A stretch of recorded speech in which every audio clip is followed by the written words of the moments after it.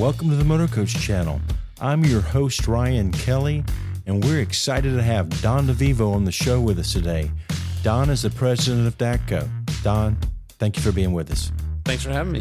So, I mean, we could spend a week talking with you because you've done so many wonderful things. Let's talk about DATTCO. Sure. You've been expanding into some other states in your region. We have both on the motorcoach and school bus side. We recently just purchased a company called Flagship in Cranston, Rhode Island. Tom McKay's company, and that's been going very well, that transition, and we look to keep expanding. So things are going well. Selling a lot of buses on the bus sales side. And I saw that you changed branding though. You're now DATTCO. We did. So really no change other than a name. We wanted to give a little bit of separation between the bus sales division and the operating side. So we're still one corporation. We came up with DeVivo Bus Sales after a whole bunch of different names we went through and ended up just let's keep it simple. And so our bus sales side is going to be DeVivo Bus Sales, and we also have under that brand. I'm Ryan Thermo Kelly, King, and we're here with the Motorcoach channel.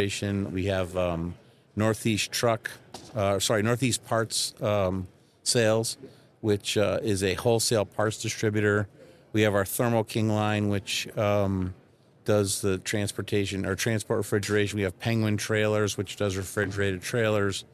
So all those things kind of were getting muddled in the DATTCO operating side. So DATTCO will just be for the motorcoach and school bus operating divisions, and we'll market the other products separately.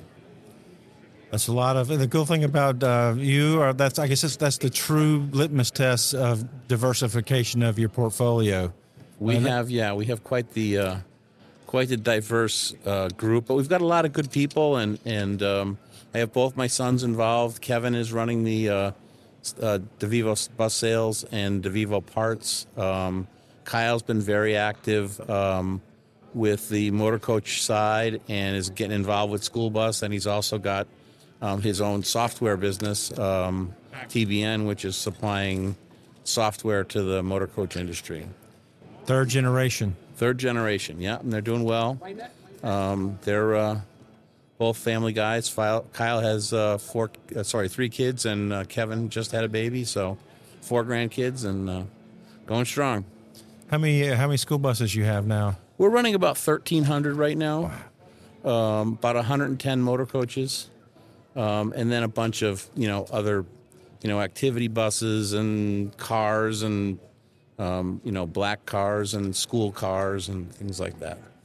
So you're headquartered in New Britain, but we touch really all 6 New England states. We've got 27, I think, location now with all the school buses. 4 main locations for the motorcoach, and then the rest are all school bus locations. Which I know you like them all, but what's different? School bus is completely different from motorcoach. Yeah, we found out during the pandemic, especially, that diversity is a good thing because, it's hard to be running on all cylinders at all times. So, one business kind of complements the other, even seasonally. I mean, in this time of year, our motorcoach tends to be a little bit slower. School buses obviously very busy during school time, September to May. And then, in the summertime, we're delivering a lot of buses. So, it keeps us going 12 months a year. And with Thermo King and with selling buses, and you're one of the largest, y'all are one of the players in the New England market when it comes to bus sales. Yeah. We're not doing a lot with motorcoach sales right now. Obviously, there isn't a lot of product out there. Yeah. But our school bus sales have been strong. Obviously, we've had, supply chain issues with getting chassis and getting vehicles built and getting vehicles completed. But the manufacturers have been doing well. We're really getting our feet wet with electric. We've got some customers that are buying electric vehicles. We're running 14 of them now, and kind of learning as we go and kind of finding out what we didn't know. So, Bus World, we're here at the Bus World floor. You were chairman of ABA when the concept came to fruition. You and Pete traveled to a bunch of their expositions. Yeah, we actually even went to Moscow, to the Bus World in Moscow, which is probably not something I'd want to do right now. Yeah, that was very interesting. Obviously we went to the one in Belgium and saw what they had there. And, the concept is great. This was the first run. I think it's been successful, but, there's a lot of things we can learn from this one. We're planning for the next one in 2 years, which would be, 2025 in Philadelphia. And so we've got 2 years to figure out how to make it even better and bigger. Yeah, it's interesting. I got to interview the president a couple of days back, and the vision, and being able to bring that information in from a global perspective into the North American market. And listen, we're a global industry. I mean, you look around at, the people that are here. ABC represents Van Hool, which is Belgium, and, Volvo's involved with Prevost, and, Daimler is involved. And, so our suppliers really are worldwide now, and it's not just an American industry. So to bring in the Europeans and to bring in people from really all over the world, China, South America, it really is a good thing for our industry. And, that's just the way of the future. So you were talking about electric a couple of conversations back. How do you feel about electric? I think we're moving very fast. I don't know that our infrastructure is ready, but there's certainly a lot of pressure. It's certainly the buzzword. Everyone's talking about it. I think, the motor coach industry, based on the fact that we do go over the road and don't have regular schedules, will probably be the last of the industries to, kind of adopt the electric. And I don't know if electric is the final solution for motor coach. I think it might be hydrogen or some other thing that we don't even know about yet.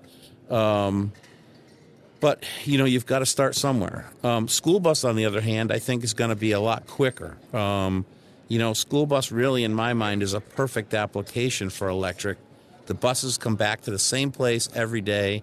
A lot of them run split shifts. You can bring the bus back, charge it in between. It's parked at night. You can charge it then.